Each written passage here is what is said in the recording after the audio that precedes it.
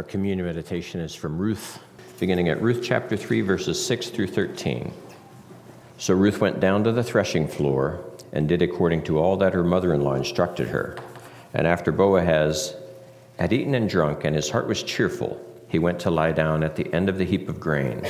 And she came softly, uncovered his feet, and lay down.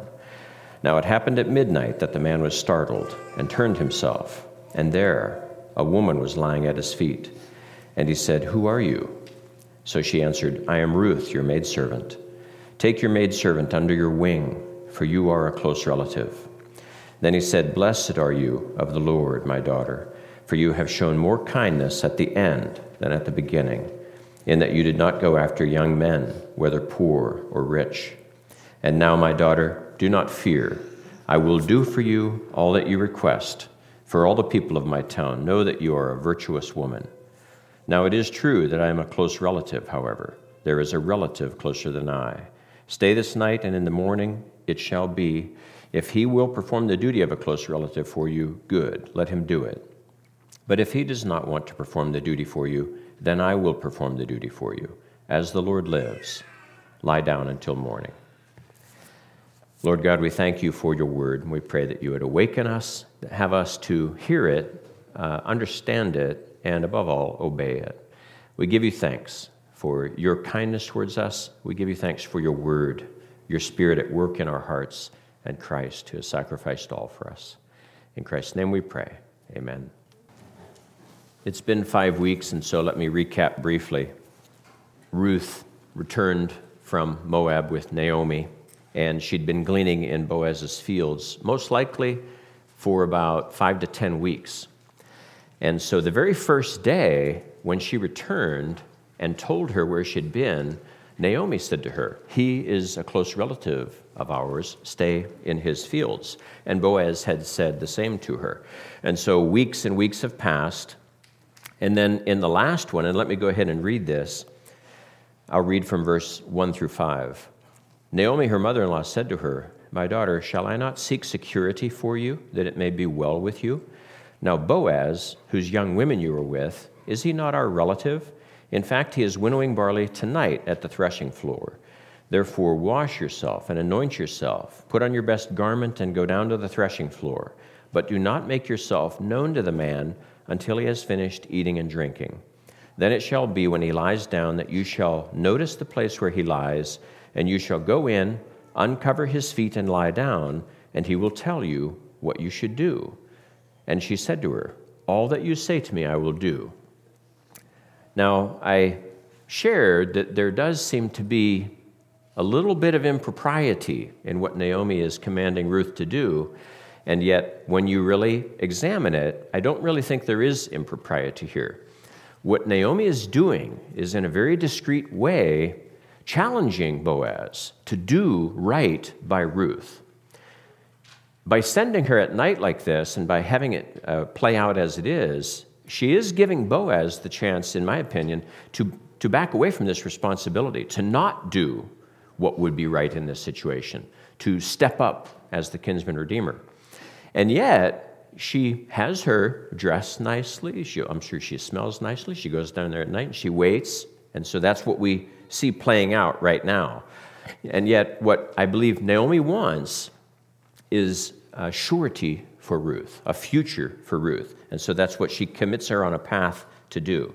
So we know that Ruth then goes in, lies at her feet, like at his feet like a servant, and then this then occurs. Boaz has had a great day, by the way.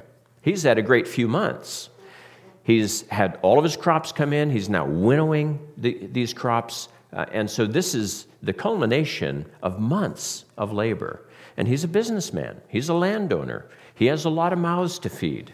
So he's in a jovial mood. The text says it. He has eaten, he has drunk, he is cheerful.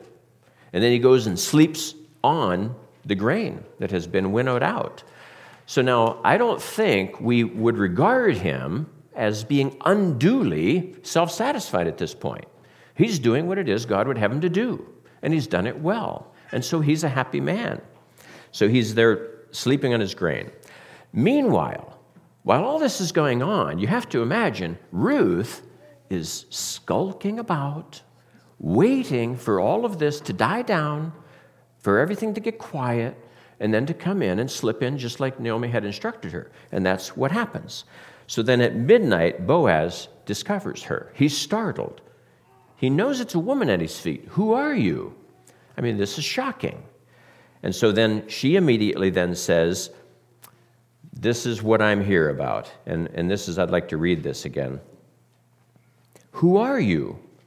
I am Ruth, your maidservant. Take your maidservant under your wing, for you are a close relative. So this is very precise language that Boaz would have immediately understood. As a matter of fact, this phrase, take me under your wing, is exactly what Jesus would long in the future, distant descendant of Boaz and Ruth, would say when he's standing outside of Jerusalem. Oh, Jerusalem, Jerusalem, how often have I wanted to take you under my wing like a hen takes her chicklings.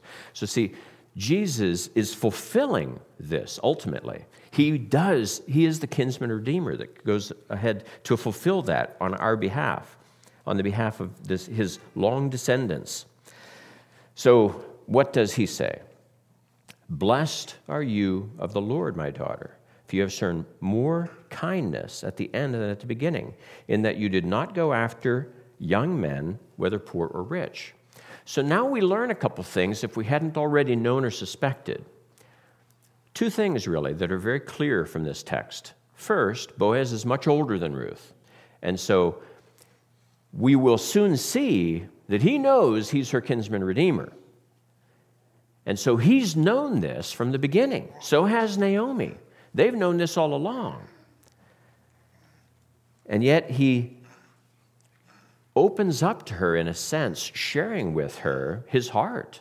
Yes, I know, but I'm so much older than you. And here you are coming after me, letting me know as this older man that you are willing to become my wife. He is, I think, flattered by this. He commends her for not going after the young men, poor or rich, but instead seeking him, the kinsman redeemer. He is honored, I think, by what's happened. He is surprised, I would say. So he doesn't find himself to be a good catch. Naomi had recommended to Ruth that he is a good catch, but he doesn't seem to think of himself like that. We don't know exactly why, but that's the situation. And again, though, we'd covered this earlier, Boaz is a wealthy man, he's a successful man, he's an authoritative man. And this is what he says, now my daughter, do not fear. I will do for you all that you request, for all the people of my town know that you are a virtuous woman. He has no regrets whatsoever, no doubts in his mind that he is willing to do this. And he acknowledges that the people will accept this. But he then goes on to share that there is another that is closer. This again also, I think, shows an aspect of Boaz's character. He understands the law. And so he knows that before he can exercise this, he must give the opportunity to this other man to fulfill the role of the kinsman redeemer, because he's in a closer relative position to Elimelech. And so he does that. But he is very kind in saying this. If that man is willing to do it, good, let him do it. But if he does not want to perform the duty for you, then I will perform the duty for you, as the Lord lives. And so he's promised her that she has nothing to worry about. It's going to happen. So then he commands her, lie down until morning. So Ruth trusted Naomi throughout all of this. She's come with Naomi back to Israel. She has done all that Ruth has asked. And even this, even going out to this winnowing floor at night and then lying down at this man's feet, she's done this. She's cast herself upon Naomi, upon Boaz, and ultimately upon God to provide for her. And Boaz here trusts God. He does not circumvent God's law. Even though his heart is drawn to this woman, he is willing to allow another to have her, because that's what God's law would call it to do. So my question to you is this. Do you trust God like Ruth and Boaz do here? Do you trust God, and do you trust in His Word? When you read His Word, and when you find that it conflicts with some underlying belief or assumption that you have in your heart, do you immediately think, I'm not right with God, I must get right with God, I must do what He wants? Or do you really, let's understand this more? And really, that is kind of a catchphrase for, no, I'm not going to immediately do this. I need to know much, much more before I do what God appears to be telling me to do. And in a sense, and often I think this is the reality, it just fades away.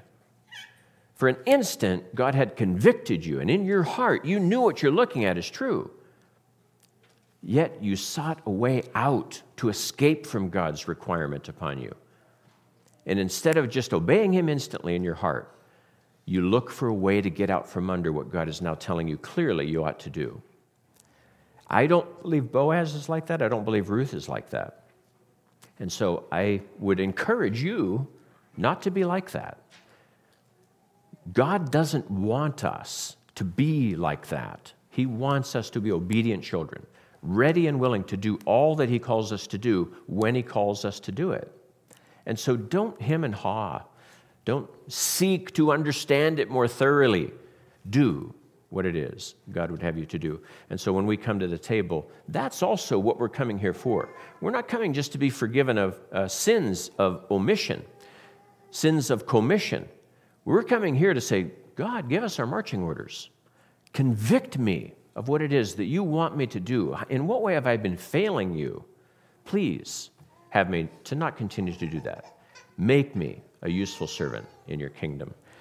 Lord God, we thank you for your presence with us. We thank you for the fact that your Holy Spirit is always at work in our hearts, convicting us of sin, drawing us nearer to yourself. And we pray that we would behave in a way that is consistent with this, that we would want what you want, that we would be in league with your Spirit, that we would not fight against him, that we would not resist him. Father, we thank you for this power that is at work in us, and we pray that you would overcome our inhibitions, overcome our hard hearts, and our insistence on having things our way, and have us just instead commit to you to believe and obey, regardless of the cost, when you convict us. In Christ's name we pray. Amen.